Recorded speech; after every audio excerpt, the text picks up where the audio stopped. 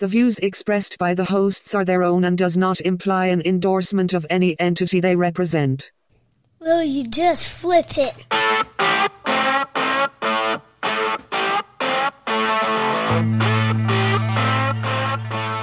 Hey Garbos, and welcome to the 4th episode of Just Flip It. You're listening to Ewan, and my co-host is... Patrick. How you going, Ewan? Good. For this episode, we wanted to change it around a bit, and we're going to introduce the lead subject of what Maroochydore Council is trying to introduce, and we also wanted to introduce Wanker of the Week. So, Patrick... with the 3rd episode, you made a prediction, and it seems like you've come on cross with the Suez thing. We will talk about that in a minute. But first off, how was your week? Or actually, how was your 2 weeks since your new job?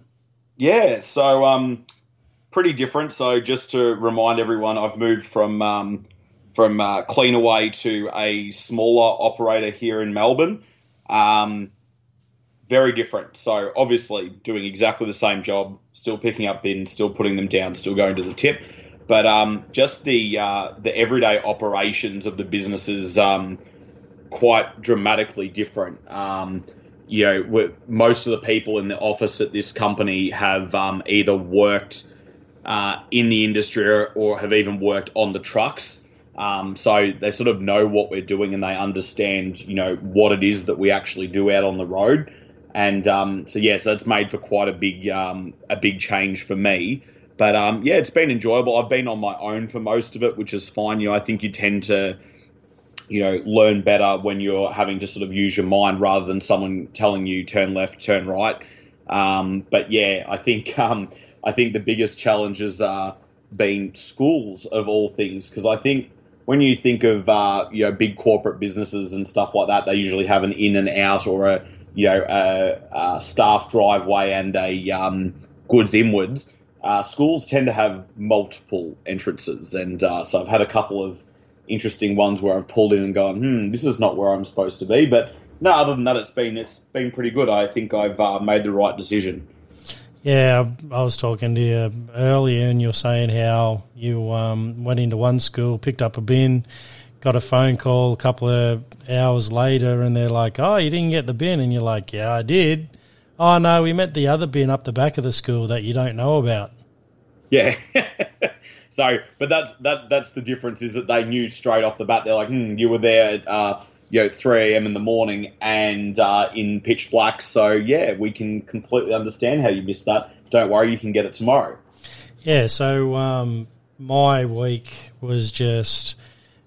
I had a brilliant, Monday to Thursday, brilliant week. Just nothing really happened. Just went to work, picked up bins, come home, everything was fine. Friday, if I didn't knock one bin over, I knocked 20 bins over. I don't know what it was. I just was off my game. I was knocking bins over left, right and centre, having to get out, pick them up, getting the shits with myself. And then when it was knock-off time, I swapped seats, went to go around the corner. As I'm turning the steering wheel, I get this massive pain in my hand, and I'm thinking, what the hell was that? And I'm like, oh, have I just pinched the hand? What's happened? Too much wanking. Yeah, probably. But I'm driving down the road. Well, I was driving up the road, and 5 minutes, my armpit starts swelling. And I'm like, what the hell? I'm looking at my hand. There's no bites. And I'm like, my armpit's swelling, so obviously I've got a bite. And about 15 minutes later, my groin starts hurting, and I'm like, well, that happens when I get a bite because I'm allergic to bees. But I couldn't figure out what was going on. I couldn't see anything in the truck. Anyway, tip the load, get out to wash the truck, and here's a frigging green ant on the floor of the truck. So I'm assuming I got bitten by a green ant, but just had a bad reaction to it. I react, probably the last 2 or 3 times I've been bitten by a bee, I haven't swelled up like I did as a kid, but I just had this bad reaction to a green ant. And I'm assuming Wednesday this week I got the whooping cough vaccination and the flu vaccination at the same time. So I'm assuming that maybe my system was a bit compromised, and that's why I reacted so bad. Could be just that you haven't been bitten by a green ant for a long time, and it sort of built up and really hurt when it happened. Yeah, well, I don't think I can't remember being bitten on the hand, so it might have just been the fact that, it was on the hand. Like normally you get bitten on the foot or something like that, but I just haven't had a reaction like that before.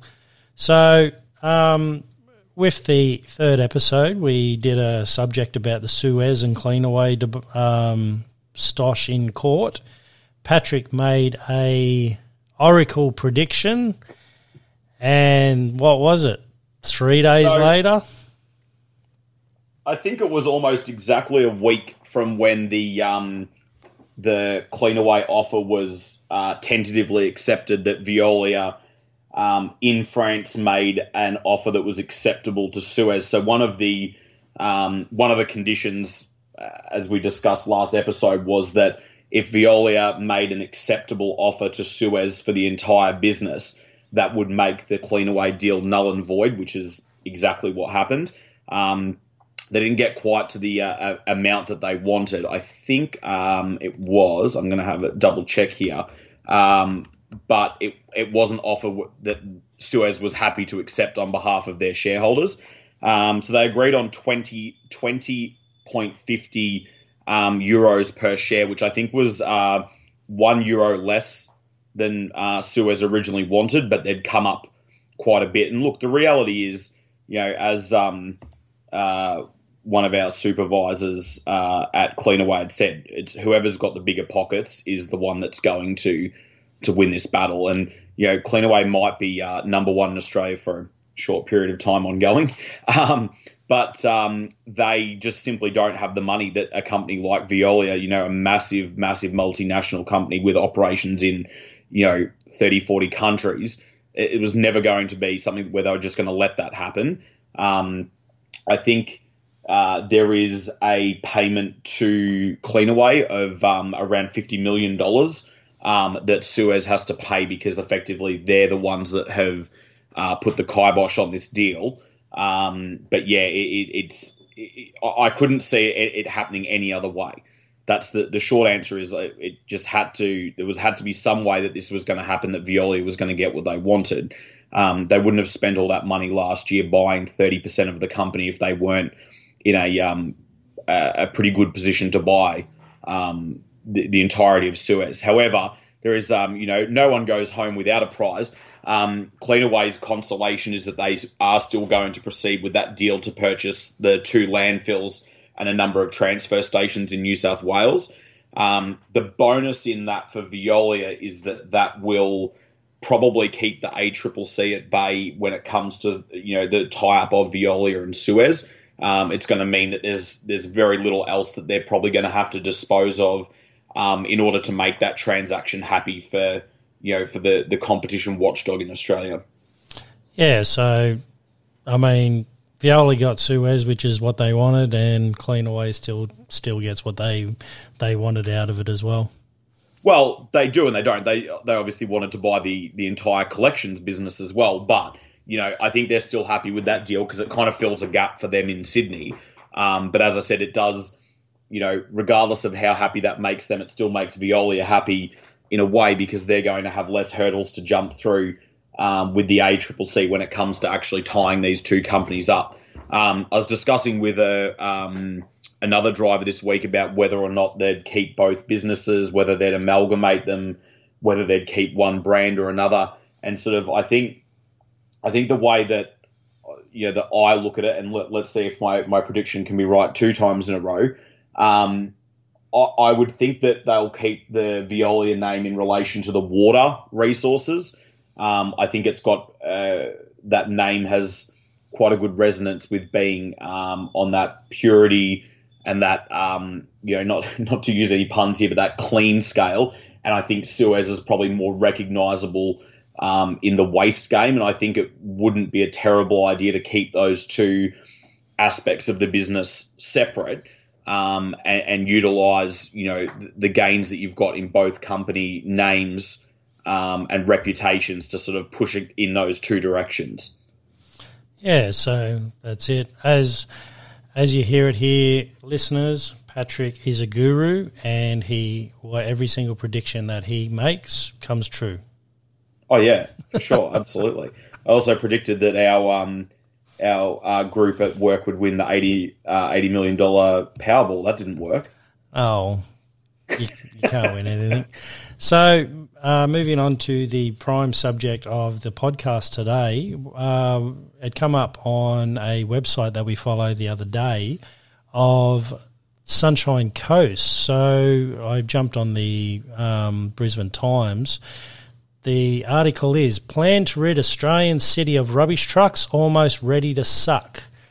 The 70-kilometre suction whoosh of Australia's first underground waste disposal system will replace the clanging and rattling of some rubbish trucks and wheelie bins by June.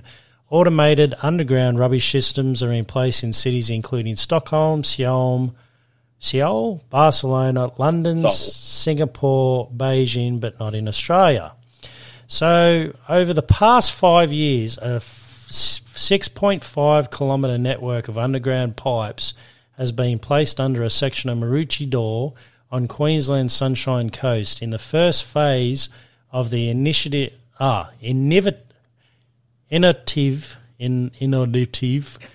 waste that's it. Waste disposal technology rollout. It will be Australia's first underground automated household waste system. In September 2016, Swedish company Envac won the contract to build the waste disposal network under 52 hectares of Maroochydor's new master plan central business district. At the time, Envac regional president Chung Yong Ha asked why Australia's waste collection services were so far behind development countries in Europe and Asia. So, 10-metre tall waste collection station, and the first part of the underground piping, including the link from underneath the apartments and offices spaces to the nearby waste collection station, are finished. Sunshine Council Planning Services Group Executive Manager James Rupari said Envac technical experts would assess the completions of the system. Waste and recyclables from buildings and public realm bins in the new Maroochydore city centre will move by vacuum pressure at up to 70 kilometres an hour through a 6.5 kilometre network of underground pipes to a collection station. Vacuum will be created by a series of 110 kilowatt motors that suck recyclable and general waste to an airtight, soundproof collection station just outside the CBD. The collection material will then be transferred to disposal or recycling facilities. So, sounds like the Sunshine Coast is putting in a big vacuum cleaner. Yeah, I think probably the first important thing to note here is that this is in an area that is greenfields. So there is nothing there already. This is not something they're just going to be able to put into existing cities and everything like that. This is basically starting with a blank canvas. I think that when they ask about, why is it different to, places like Europe and Asia? Well, there's two answers to that depending on, which tack that you want to take.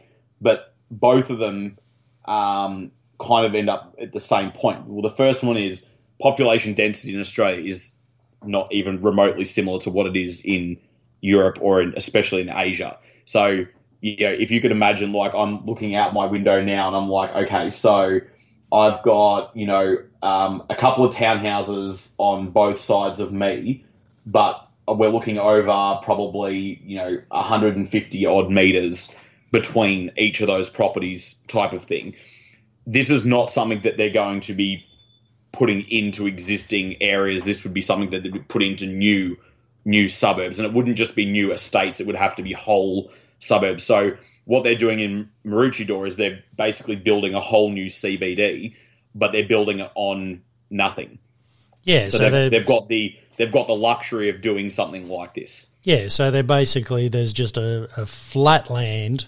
They're like, righto, instead of us starting to put water in and stuff like that, they're like, okay, we're going to do a waste network, we're going to do water, we're going to do internet, we're going to do all that before roads start going down, houses start going down, buildings, businesses. So basically they're doing as if you were playing SimCity. Yeah, exactly. So that's the first thing where they've got that luxury to do that. The second thing that I think is probably going to be more of a challenge, and you would, seeing as that you do municipal, would understand this more probably than me in commercial, is that people in Europe and to an extent in the more developed areas in Asia, people have gotten used to over such a long period of handling their waste and what they do with it in such a specific way that the people are kind of already trained to do this. As you'd know, people throw out things that they shouldn't throw out. So, whether it be massive rocks or, big pieces of timber or appliances and things like that. These systems, it's not to say that they don't operate well when they are, I suppose, given the right things put in them. I question how well they're going to work and the cost of maintenance and stuff when people are putting the wrong things in them, because it's not, although the area itself is greenfields, the people moving into them are not new people. They're people that have lived in Australia presumably for a number of years and have gotten used to doing things in a certain way. I genuinely question whether any of these type of systems would work out to be as successful as they think they're going to be without the people having a completely different attitude towards their waste.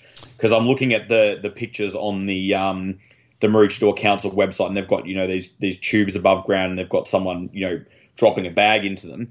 That's all very well and good, but those holes, people will try and fit the biggest items they possibly can in there. I question whether or not there's going to be problems with the actual infrastructure. Yeah, hopefully, that's the thing.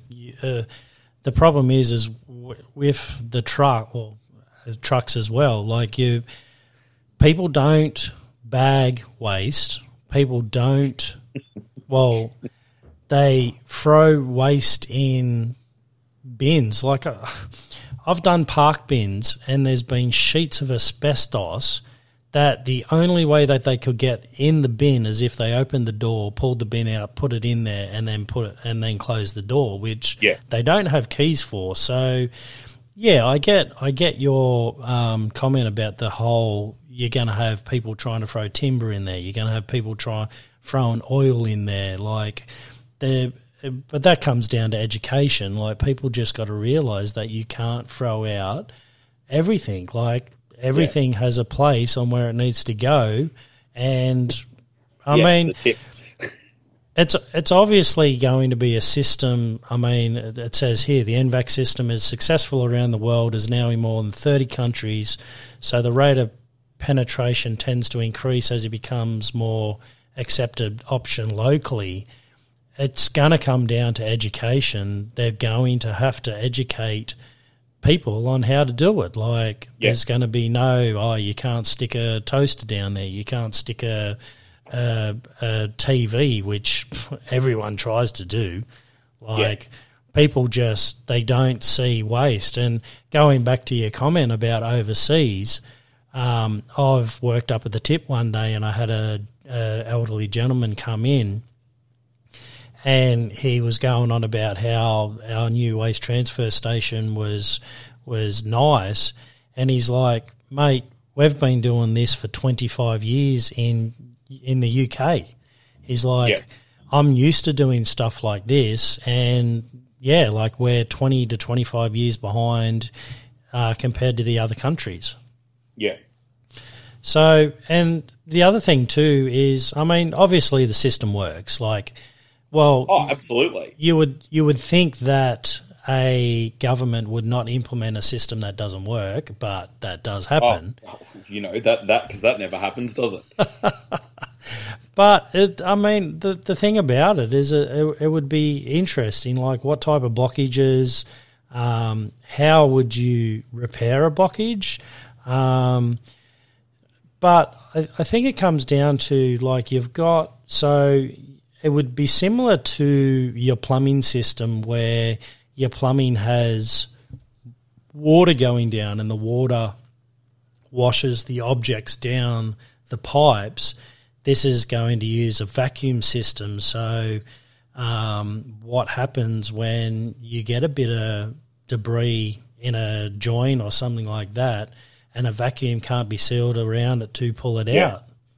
I think, look, as you said, it's not to say that this system doesn't work, because it obviously does. Otherwise, A, the company that's doing it wouldn't exist, and B, that these countries wouldn't have implemented this and spent millions, it would be rolling into billions of dollars to put it in.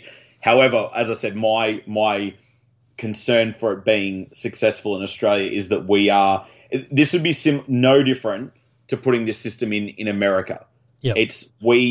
And this is where people, talk about, we'll save that for another episode, but briefly, people talk about the waste to energy plants and things like that. That's great if you don't have the land mass to do what we do in Australia. Yep. That's the short answer. These ideas require people to completely change the way that they do things. And that's not something you can snap your fingers and do if they're used to have been doing it the same way. Like, there was I suppose probably a big quantum shift that happened, really around 25, 30 years ago when we changed, from, bags and normal bins, changed to the wheelie bin setup. That was one big shift, and that took a long time, and people are still doing the wrong thing with putting stuff that they shouldn't put into the bins in them. This is a whole different level of expecting people to go, okay, well, I can't put this, and this in it. And with no normal, they're saying that there'll be no front lift, rear lift, or side lift vehicles. Where are people expected to put these things that they supposedly can't put in it? As we know, people are going to find a way. I'm looking at and again, they're only, electronically generated images, but I'm thinking about, okay, that hole might be that big. Let's take the top off these, bin-looking things and jam stuff into them. I think it's not to say that it won't be successful, but I think that there'll be a lot of problems first up. And I think there'll be a lot of ongoing costs to the maintenance side of it. And I'm just wondering how much of that they've actually factored in. Oh, and that's it. Like, I mean, how many things do you see every day that get introduced, and there's just people out there that just like, I want to test it and just destroy it. Like, it's brilliant. Like, it's a great initiative for the council to bring in. The thing is what are people going to do to try and destroy it and try and wreck it for everyone, because people will do that. Oh, of course. But that's anything. It doesn't matter what infrastructure you build. There's going to be people that are unhappy with it and try and destroy it. But as I said, my question probably lies around not the cost of building the infrastructure, but it'll be interesting to see what the ongoing cost of maintaining it is.